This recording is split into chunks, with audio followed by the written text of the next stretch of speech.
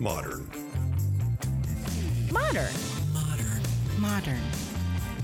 We're prepping for a voyage. Modern. The force of an old-fashioned equals whiskey mass times bitters acceleration. Why don't you make that a double? Modern Bar Cart. What's shaking, cocktail fans? Welcome back to another episode of the Modern Bar Cart podcast. I'm your host, Eric Kozlik, and today we're going to return to the long-form interview format with a discussion about cocktails and food. Two things I love dearly and two things that are really important when you are thinking about throwing a cocktail party, small or large. But first, two quick announcements. Numero one, Valentine's Day 2018 is literally next week, people, and you officially need to come up with something creative post-haste. Luckily, Modern Bar Cart has your back. Yeah, you can thank us later. We teamed up with our friends over at Choco Tenango to bring you the Bittersweet Box, which holds two 30-milliliter bottles of our amazing embitterment bitters, orange and chocolate, as well as two premium dark chocolate bar minis. And those flavors are Sea Breeze, which is a salted 64% dark chocolate, and Cacao, which is the same percentage, 64%, but seeded with amazing crunchy cacao nibs. Now, we've done events with Choco Tenango in the past, and when I watch people taste their chocolate, it's one of those really personal kind of religious experiences where their eyes roll back in their head and they emit this primal moan, just going, oh. It's really sexual, but it's one of the best ways to describe how this chocolate is just a little different from the stuff you normally come across. So, if you're looking to elicit a moan or two from your sweetheart this Valentine's Day, maybe not the kind I just made, go ahead and visit modernbarcart.com and order your Bittersweet Box for just $14.99 plus shipping, which is roughly the price of a decent bottle of wine. But remember, Valentine's Day is coming up fast, so if you want to make sure you have your gift on time, please get us your order ASAP. We do aim to please, but we are subject to the slings and arrows of outrageous mail carriers just like everyone else. And this brings me to announcement number dos. Free shipping on orders over $40. That's it. It's as simple as that. We've been getting really amazing feedback from folks about the quality of our products, but unfortunately, we live in the age of Amazon. And the way I think about Amazon is kind of like that teacher's pet who always works way too hard on the class project and then volunteers to present first, thereby setting a completely unreasonable standard for the rest of us. But on the other hand, free shipping is awesome. So what we did is we looked at what your average order size was, and we tried to figure out if the numbers made sense to give you free shipping at that price point. And lo and behold, it all worked out. Now, keep in mind, my degrees are in psychology and poetry, so I may very well be putting our company out of business with some sort of dropped decimal point or something here, but who cares? You got your free shipping. Everybody is happy. We'll be putting up a banner on the site and announcing this over social media very soon, but I wanted to let our podcast listeners know first, because thanks to your feedback, we made this change. So everyone out there should be applauding you folks who are listening to this podcast for your feedback that got us free shipping on orders over $40. And that, in my opinion, deserves a toast, which means it's time for you to make yourself a drink. Today's featured cocktail is inspired by the lightning round in this episode, and it is the Upside Down Martini. Now, some of you might be tempted to think that an upside down martini is about the saddest thing you'll ever see at a cocktail party, but it's a trick. The name refers not to the glass and the liquid contents, which would be tragic if spilled, but rather to the ratio of gin to dry vermouth. It's upside down. It's flipped on its head. There are a bunch of different recipes for the upside down martini floating around on the internet, so I'm going to give you two to choose from that I feel are actually palatable. And the key here, as always, is to use dry vermouth that is either fresh or that has been properly refrigerated after opening. Otherwise, it's going to taste kind of funky and ruin the cocktail. So the first variation is what I'll call the orthodox upside down martini. And this involves 2 ounces of dry vermouth. I really like Dolan here. Martini makes some good stuff. And then Via, VYA, out of California is also really cool.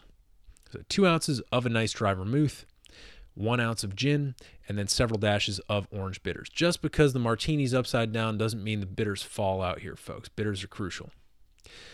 Now, let's say you don't quite want the vermouth to take over completely here. Let's say you want to kind of flip your martini upside down, but maybe more on its side than upside down.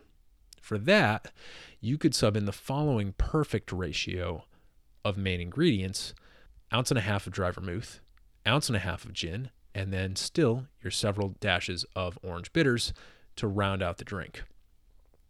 There's always room in a simple cocktail like the martini to make it your own, whether that's by modulating the garnish, subbing out your orange garnish for maybe a lemon twist, or the spirits ratio like we did here, or even the bitters by subbing out your orange bitters for something like lavender or aromatic if you've got like a darker gin. And that's what I'd encourage you to do. The upside down martini is kind of like looking at the world upside down. It's the same stuff, it's just organized differently, and that is where the fun lies. So, now that you've got your drink, I am pleased to announce this episode's guest, Kathleen Tozzi of the Fancy Schmancy Co., which is a food company that currently produces a line of curious crackers that really bring your party to life. Some of the things we discuss in this episode include how the relationship between cocktails and food is different than your typical food and wine pairing, a crash course in assembling charcuterie plates and other cocktail-friendly snacks, the anatomy of the quote-unquote perfect bite, best practices for planning the food at your next cocktail party or soiree, fantasies that include getting drunk with Julia Child, and much, much more. Kathleen's a friend of mine, and she and I really jive on matters of design, packaging, and what it means to make someone's day with a handcrafted flavor experience. If she asked, I would follow her blindly into the darkest, most perilous of adventures as long as she promised to make me a cheese plate with smoked dragon meat when all the monsters are vanquished. So without further hyperbole or absurdity, I hope you enjoy this interview with Kathleen Tozzi of the Fancy Schmancy Co. Kathleen, thanks for being on the show. Hi, thanks for having me. So today we are focusing on food to serve with cocktails. So it's kind of a pairing episode, but also kind of a general discussion of, hey, you're hosting a cocktail party. How are you going to feed your guests? And our guest today is Kathleen Tozzi of the Fancy Schmancy Co. Could you just introduce yourself to our listeners? Yeah, absolutely. Hi, I'm Kathleen. I'm the founder of the Fancy Schmancy Co. We make creative accompaniments for entertaining and everyday. And our first products are a really fun line of crackers that we have 5 different flavors, and they are perfect for cheese and cocktail parties. And I have a big food background. I've worked in food my whole life. I started in my family's restaurant when I was a kid, went to culinary school. A lot of my career was spent in retail at Whole Foods Market, and I love to help people throw parties. So Nice. So can you just describe what you're doing now, kind of what you're making, and what led you on that journey, so to speak? Yeah, so about a little over a year ago, I was doing a lot of different entrepreneurial things, one of which was selling cheese for an awesome cheese maker, Charleston Artisan Cheese House in South Carolina. And I had made a beautiful cheese board for Thanksgiving that included making my own crackers in these great star shapes, and they just became a hit. And I decided that I really wanted to pursue that and kind of just figure out like what else I could do to create accompaniments for all these cheeses that I'm a big cheese nerd, have a background in selling, and I like to make cheese at home. So so I just got into that, and within 6 months I had product on the shelf. And so I have 5 different flavors. We have butter oat, onion rye, ginger beet, curry carrot, and cocoa spice. And they're all in fun shapes and really cute packaging. Yeah, your packaging is beautiful. It's can you describe it to people? Well, The standout is that it's hexagon shaped. so that was cool to build a hexagon box. But also just each flavor has a bright color and a drawing of the cracker shape on the front. And we tend to be kind of whimsical and fun for sure. So what do you like about this now? You said you came from kind of like a Whole Foods Market situation where you were maybe not interacting with people, but you were certainly, everything you were doing was for shoppers in the end. And now you are kind of an entrepreneur. So what do you like about it, and what are some of the challenges? Yeah, so I love to be creative. I love to make things that are interesting and quality. I use organic ingredients and really good quality ingredients. So I love the process of creating and finding products that I think people could use to make what they do at home a little bit fancier in an easy way. I like to make things approachable and fancy, but actually unpretentious. Thus the schmancy, Thus right? the schmancy. Yeah, so I think that's probably what I love the most, the creative aspect of it. And then just like creativity isn't just about product, it's about like how you're selling it and the packaging and how you're getting your message out to customers. So all of those aspects, even sometimes how you figure out how to make the money stretch, is creative in the startup world. So that's definitely what I love about it. The challenges, I think the biggest challenge is just it's me on my own. So balancing all the things and figuring out what to prioritize to like move forward is probably the biggest challenge. Yeah, it's always tricky when you're involved in the creative aspect of it and you kind of come up for air and then there's like a bunch of bills looking at you. That. So listeners, Kathleen and I met through Union Kitchen, which is the food accelerator that we are both members of here in Washington, D.C. So we're frequently operating in the same space, using the same office, printing things on the same printer. And so we got together and we said, wouldn't it be awesome to just have a discussion about food and cocktails? Because we on the Modern Bar Cart podcast talk a lot about technique. We talk about kind of like the theory of why different flavors work together, but we don't ever really talk about food that much. And food is almost always there with cocktails in a cocktail setting, whether that's at a party or because you're getting cocktails at a bar.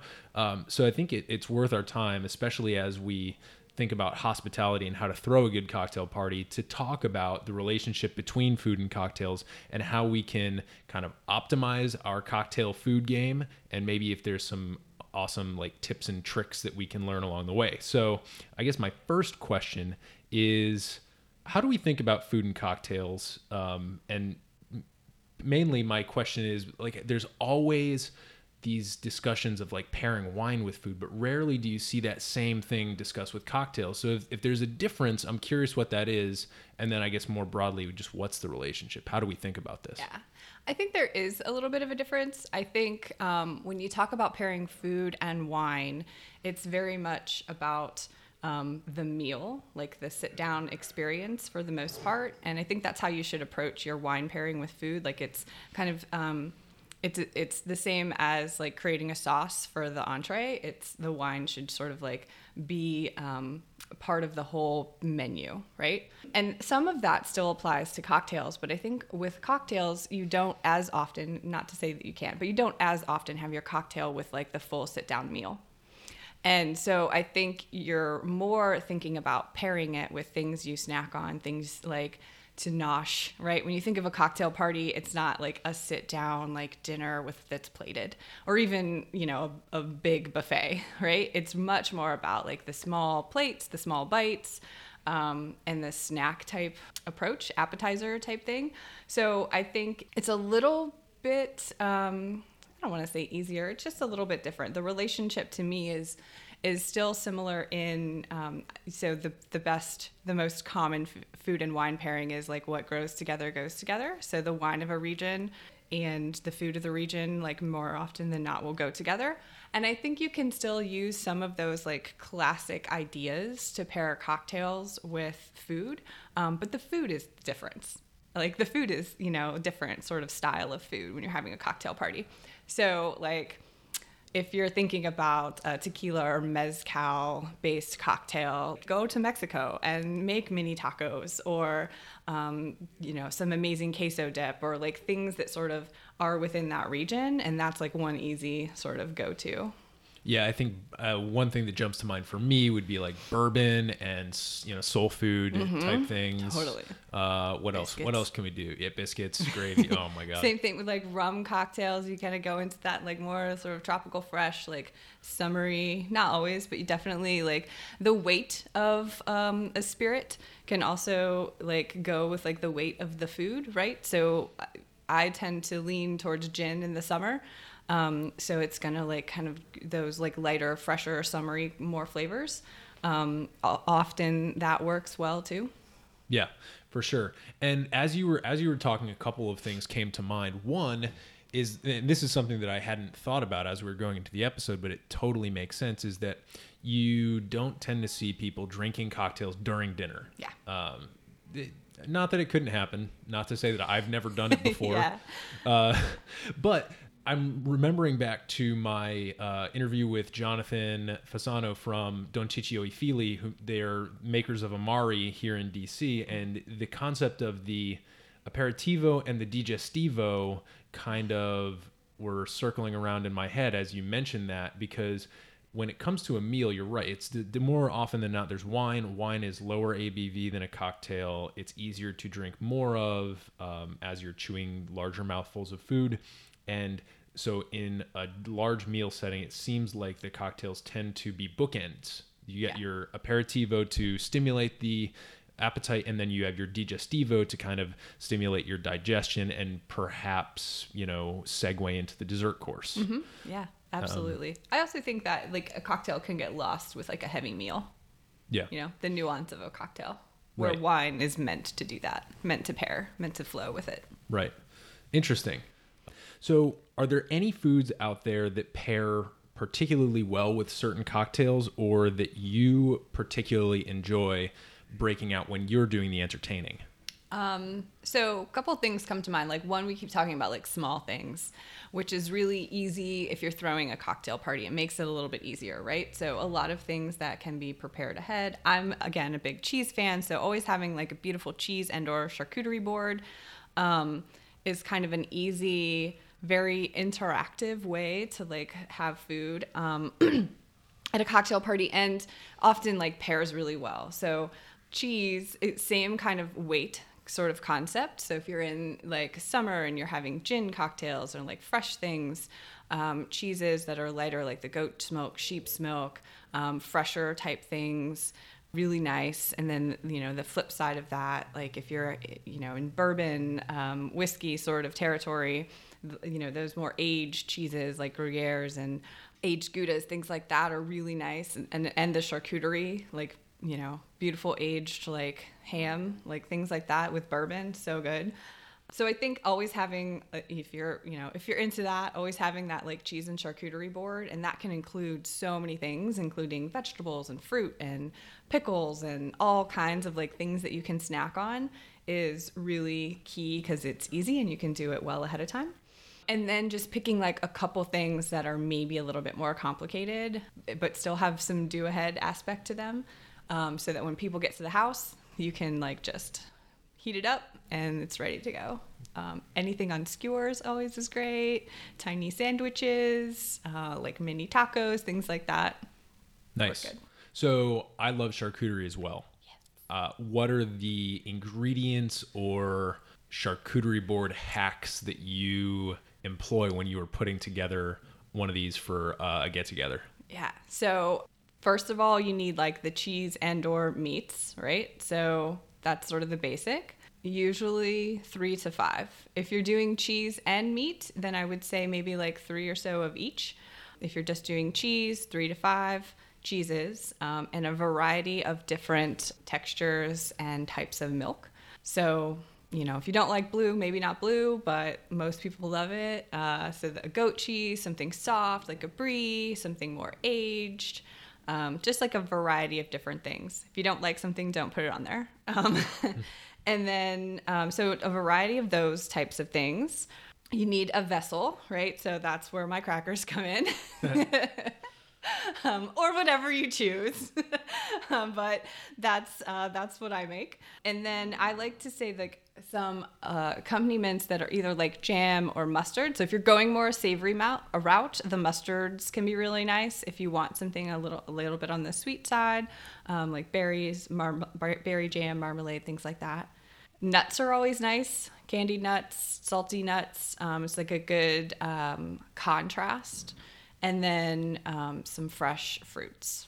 Yes. And if you wanted to go savory, you can definitely do like pickled vegetables as opposed to fruit. Like if you really want to go hard savory. Right. You can also do dried fruit depending on, what the season is, like a nice dried apricot. Totally. These are the things that you can kind of fine tune, folks. So you're hearing like all these different options, and I'm just imagining like, as Kathleen is describing this, I'm imagining how this plate's going to look. I'm imagining like, all right, I'm at the store, I'm buying all these different cheeses. Some of them come in squares, and it's going to be more logical to cut those into squares or rectangles, but some of them are going to come in wheels. So I might have the opportunity to cut those into more triangular shaped pieces to kind of give a little bit of variety on that. Because one of the other beautiful things about a charcuterie board is that if you take a little bit of time to set it up and prep it really well, it's just a beautiful thing for people to see as they come in.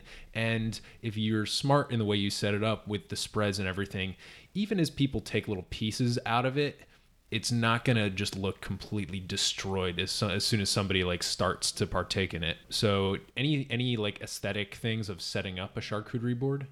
Yeah. Well, I think first of all, like, don't overthink it. Like, find the things that you like in a variety of textures and flavors is like most important. And then I like to make things kind of spill and cascade. So I do always recommend that you at least cut a little piece out of the cheese, even if it's the kind of like wheel of spready cheese. Because if you don't cut into it, people will think they can't. So always cutting a little bit. I like to leave a little bit, even if it's like a big square. Like I like to leave a little bit of the big square so you can see the actual like hunk of cheese, but you don't necessarily have to. And then just kind of arrange them so that like all of the things are together and it's just whatever looks pretty to you. Yeah. Some other things to take into account would be like if you're using jams or pickled vegetables or mustards and spreads, is that going to be something that you maybe want to make available on another small plate or ramekin near it? It all depends on what your setup looks like. But I think like probably the most important thing would be to get some sort of large plate or platter for the main thing.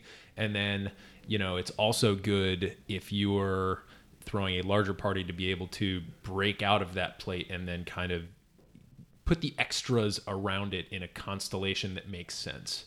And my one recommendation is that you do put a little bit of thought into the way that people are going to be flowing through the space and actually interacting with like the charcuterie board, for example. I know this is a very specific example of food and cocktails, but let's stick with it for a second because I have a really big pet peeve when it comes to food ergonomics, and it's the taco bar. If you've ever had a taco bar where the cheese is not directly after the meat, that is the wrong taco bar because the cheese is supposed to melt on the meat, and any other way you do it is idiotic. And I know it's a small thing, but if you can just take a second and say, oh, well, people will probably fill up their plate and then they'll aim for the spread. So if you put the spreads after, whatever that means logically for your space, after the board, then somebody can be putting the spread on there while somebody else is filling up their plate, and it's just not like a massive disaster in terms of people traffic. Right. So I know it sounds silly, but those are little things that I care about. What are your favorite things to serve? Any memorable foods that you've seen served at cocktail parties? I really like things on skewers at cocktail parties. I think that's fun. And also it keeps your fingers clean, which is really important if you're standing. So that's the other thing that I think is important, like just as much as like how you flow through the food in the buffet, or if it's on a buffet versus on like multiple cocktail tables, is making sure that you have food that you can eat standing up.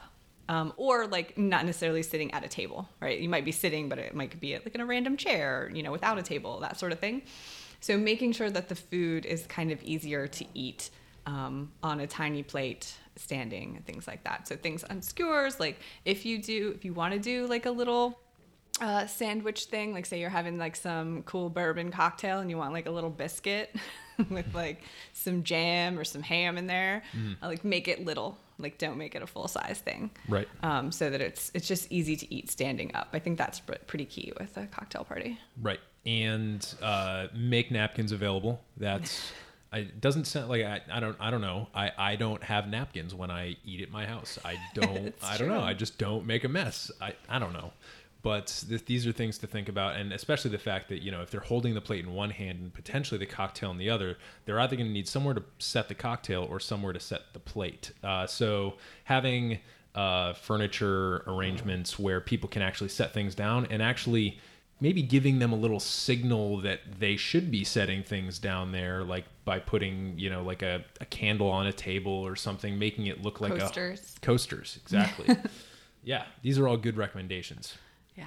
So skewers, other good things about skewers that I like are you can go the vegetable route more creatively than a salad or a dish that you would have to eat with a fork. Yes, definitely. Sometimes vegetarian cocktail food can be a little, tricky, but if you put like fun, like veggies and even if you like tofu or those types of things on a skewer, it's just as beautiful as like whatever shrimp or chicken you put on there. Right. Cool. So those are some great recommendations. I wanted to talk about something in particular that came up in a conversation that you and I had a while back. And this kind of relates to your cheese background and the crackers. It relates to the whole shebang because it really is just the whole universe in a jar almost. It's this thing called the perfect bite. And I was intrigued by it. So I'm hoping you can talk about the perfect bite, what it is, and just the whole context of it. Yeah. So the perfect bite is a word that specifically cheesemongers say, but I think a lot of people in the food industry, of the literal bite that has all of the things that make the perfect balance of flavors all in one bite. So it's actually a piece of the competition for cheesemongers at this competitive, it's called the Cheesemonger Invitational. It's a competitive thing that cheesemongers do. It's a real thing. I didn't make it up. It sounds like a golf tournament. They do it twice a year and they compete for to be the best cheesemonger in the nation. There's all kinds of pieces of this competition, including how you weigh and wrap cheese, to this thing called the perfect bite. And it's a vessel, the cheese, and then an accompaniment or two. And definitely I would say rarely more than 4 ingredients total. And I love the idea. It is actually, the concept in general is why I made my crackers bite size. You often see big giant crackers, and that was definitely a thing that was very popular for a while. But I love the idea of the cracker being the size that you want to bite. And so my crackers are also fun shapes, so they make for a really cute, perfect bite. And they can be used literally as hors d'oeuvres. You could line them up that way. What kind of shapes? So I have stars, I have hearts, I have flowers, and then circles and squares. Cool. Good deal. Good variety. Yeah. So that's, so when you're thinking about making that perfect bite, it's usually in reference to cheese. Doesn't have to be, but so the cheese is always going to have a certain element of fattiness to it. So you want to balance that out with something sweet or acidic. And then sometimes even if the cheese is salty, you can balance that out with the sweet. So some examples of the perfect bite could be onion rye cracker, Gruyere cheese, mustard, maybe a little bit of shaved ham on there. Yeah. Another one could be, I have a cocoa spice cracker. So that with a really rich triple cream brie and a berry compote.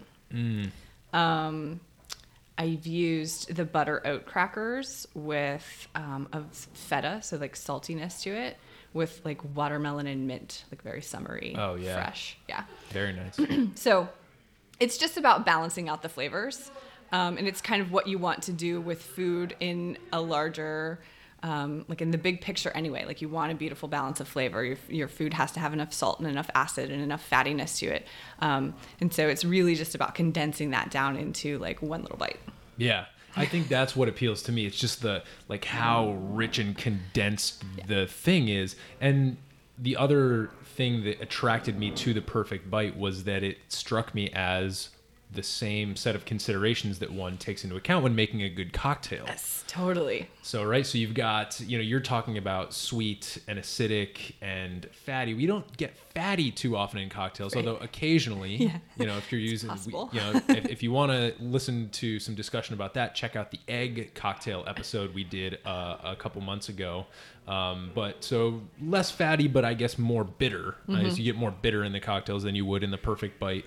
But it's the same set of considerations. And one of the things that I always kind of entreat listeners to do is to think about when you're designing a cocktail, like think about how you can get things that are pulling in opposite directions, right? So you're talking about how like the sweet can pull in the opposite direction of the salty or the fatty, how the like almost like the fresh or acidic can pull in the opposite direction, in a completely different direction from both of those two.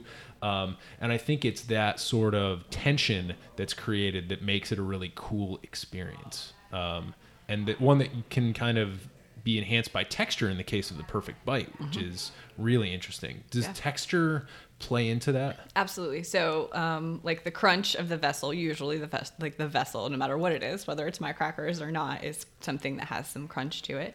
The cheese has softness to it generally, but there's also like hard cheeses.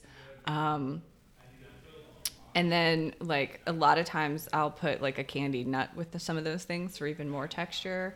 I think it definitely plays into it. Right.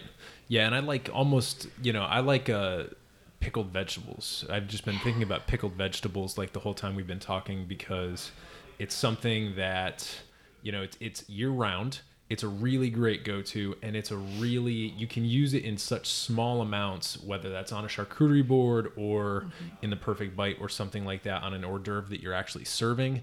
And it can really add that really nice pop of brightness in the same way that using a shrub or using really nice fresh squeezed citrus juice can add to a cocktail. So I think pickled vegetables are a really nice thing to keep in mind as you're building your kind of repertoire for cocktail bites, and also think about how that's going to pair with the cocktail, because if I'm drinking an old fashioned, I don't necessarily want to take a big bite out of a giant dill pickle. Right. That sounds fairly vile, but if we got martinis, then I'm thinking that's okay. Yeah, absolutely. So we've got a few good recommendations on how to think about food and cocktails and the relationship between them, a few different little hacks to help make charcuterie boards and maybe some past hors d'oeuvres that are like the perfect bite. What about for our listeners who've been thinking about throwing a cocktail party? And I have two very specific people in mind here, two different types of people. There's the person who's kind of like in their mid-20s, maybe just kind of moving into cocktails, and this is their first time with cocktails, and really probably their first time hosting anything of scale. And then the other type of person that I'm thinking about is somebody who's maybe a little bit older, who has, enjoyed drinking beer or wine in the past and has just kind of gotten into cocktails as like a hobby or pastime, and they've thrown parties before, but maybe they haven't thrown cocktails into the mix as much. So those are kind of like the two types of people I'm thinking about. Do you have any recommendations of how to effectively go about throwing a party with cocktails and food? I think a couple things came to mind.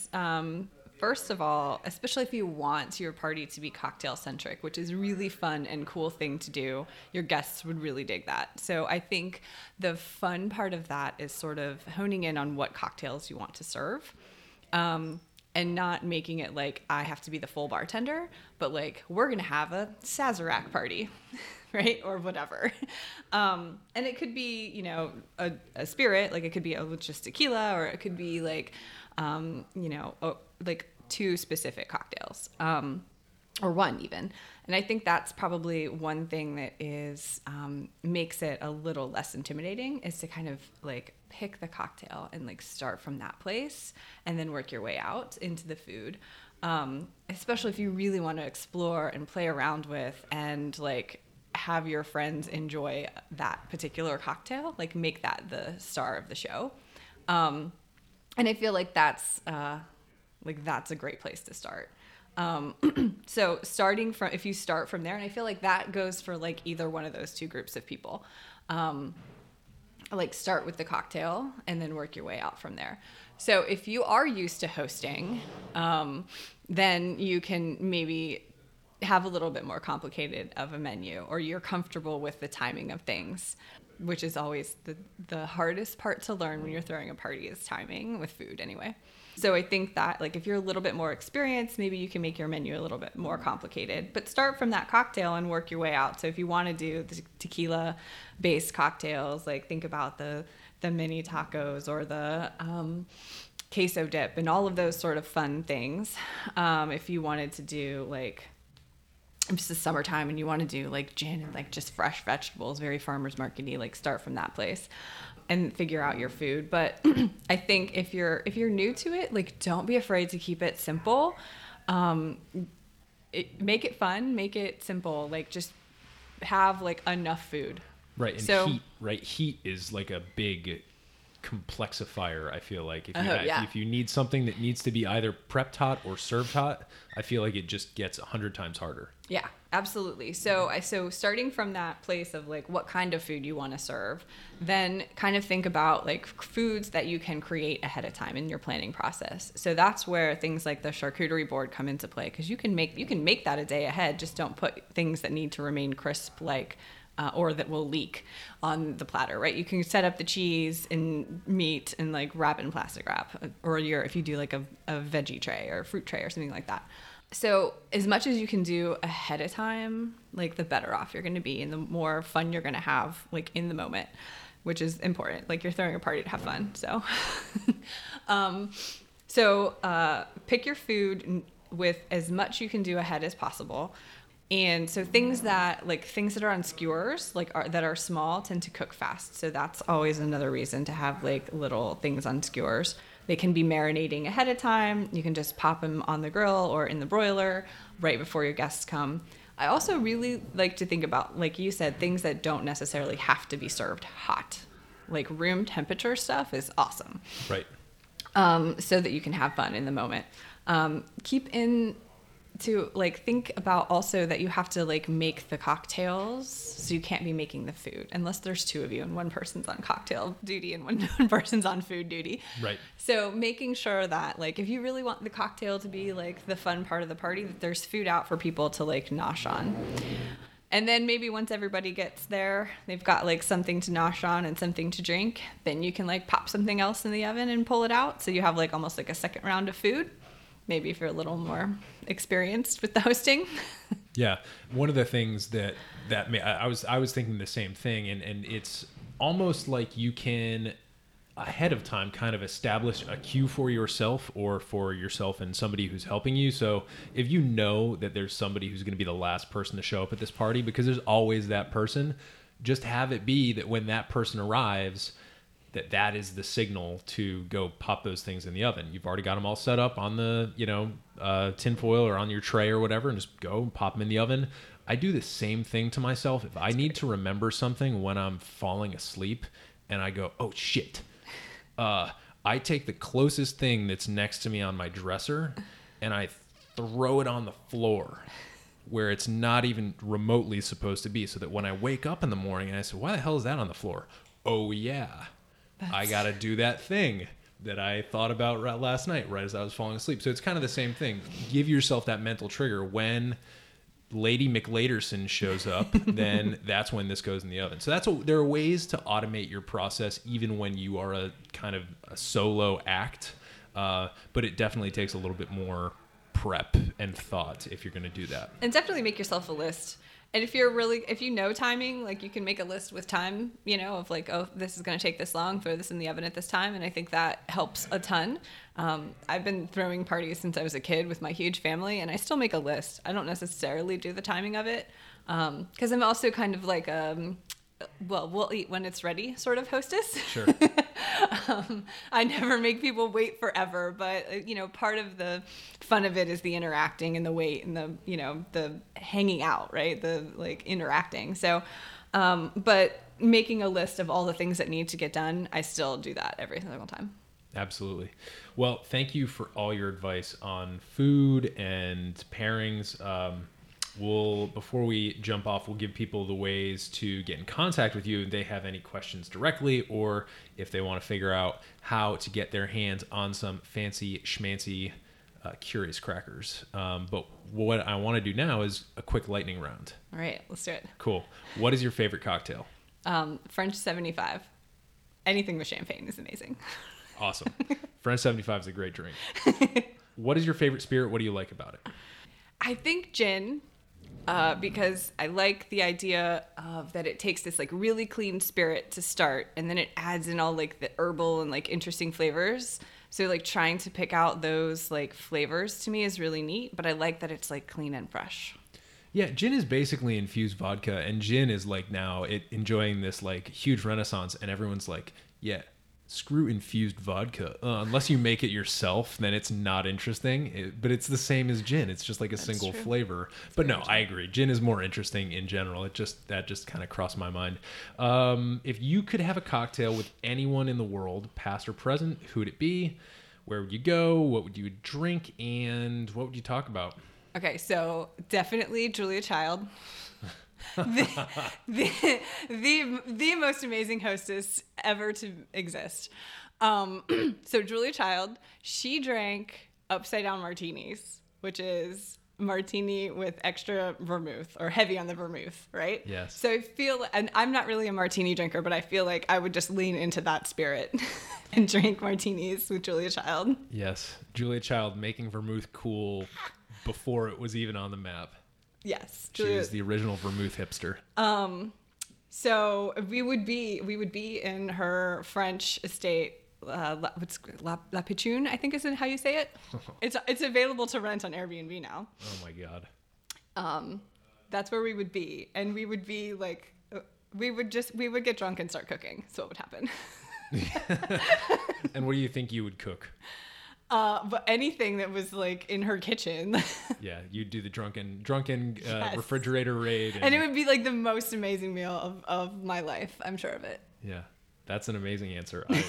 That's a great answer. I love that one.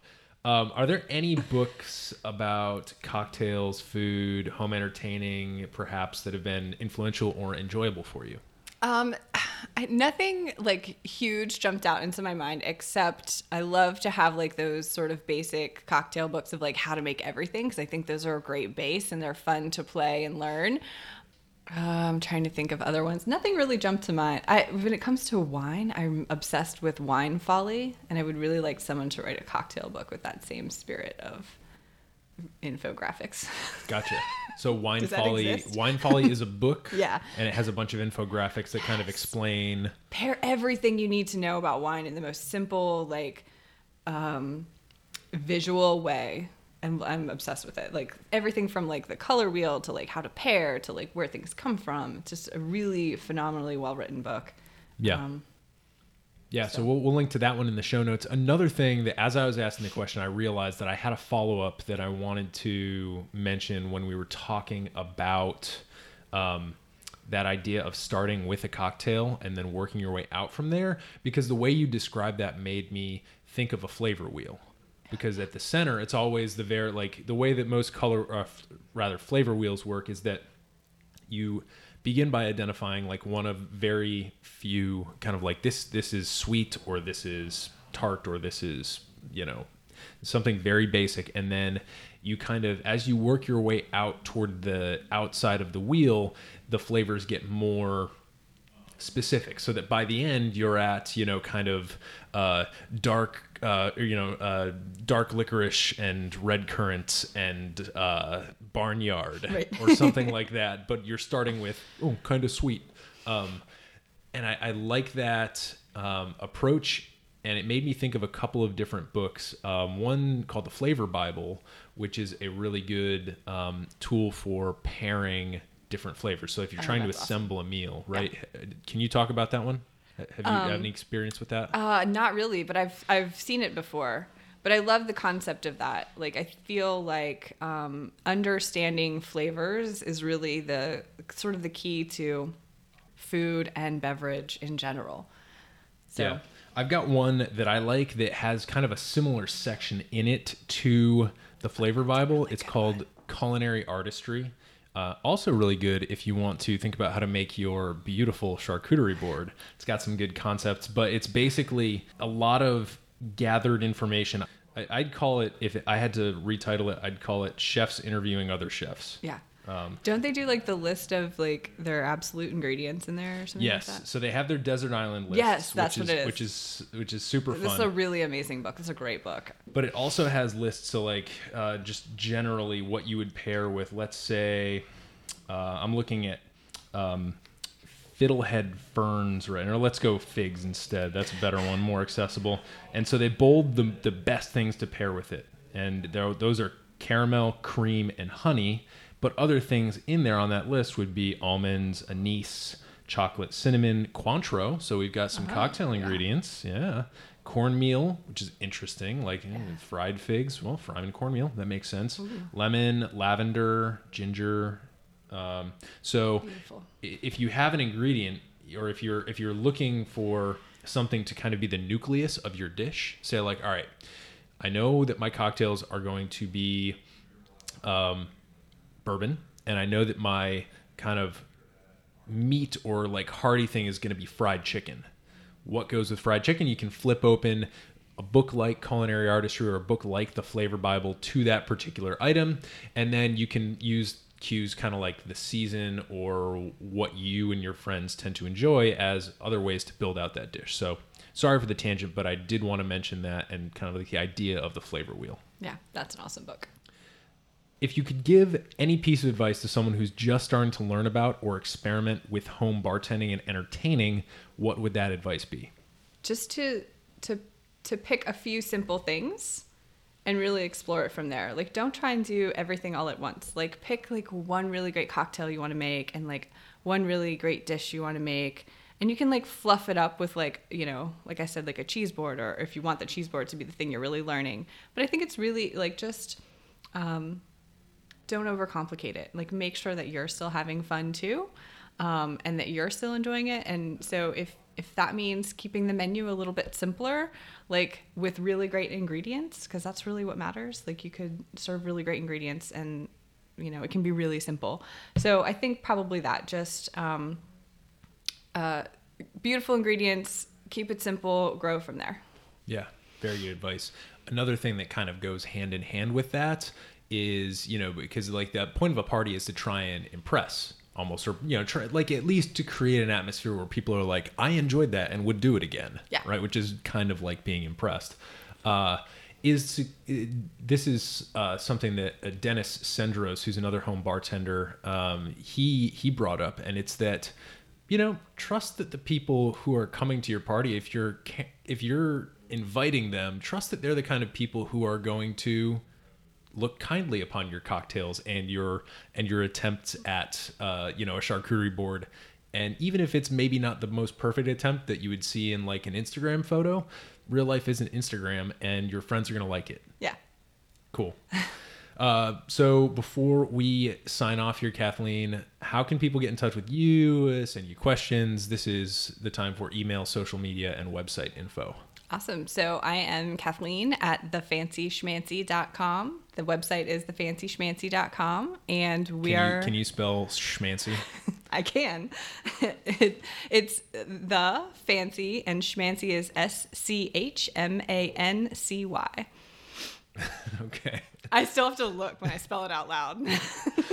All right. What are the handles? At the Fancy Schmancy Co. So Beautiful. both Facebook and Instagram. And I would love for anyone to reach out and follow us on Instagram and message us. Anything to look forward to? Perhaps you don't have to drop any definites, but are there any experiments in the work? Well, we're coming up on Valentine's Day week, so we are experimenting with Valentine's Day gift boxes. And if that goes well, and those include cheese, so it's basically like a cheese board shipped to your door. So we're playing around with that idea. All right. Well, we will link to that too, because this is going to launch tomorrow because I'm behind on my freaking podcasting. So link to those in the show notes. So if you want some crackers and cheese for your Valentine's Day exploits, whatever those may be, it will almost definitely be enhanced by cheese. So It's true. link in the show notes. Thanks, Kathleen. Thank you. Hey everybody, thanks for listening. If you enjoyed this episode, there's two big things you can do for us here at Modern Bar Cart. One would be to tell your friends and family if you think they'd enjoy listening to us talk about cocktails. And if they don't download podcasts, they can always stream our episodes on their desktop directly from the show notes page at modernbarcart.com. The other thing you can do to help would be to head on over to iTunes or wherever you download your podcasts and leave us a review.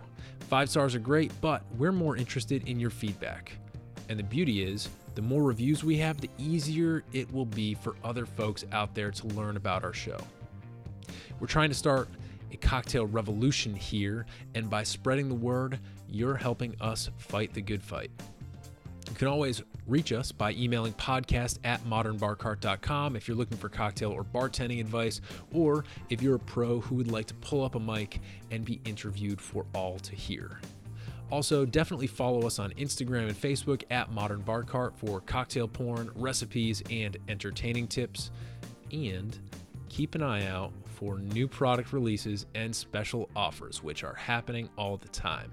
We love our listeners, and we really enjoy giving you exclusive discounts and sneak peeks at our latest and greatest cocktail projects.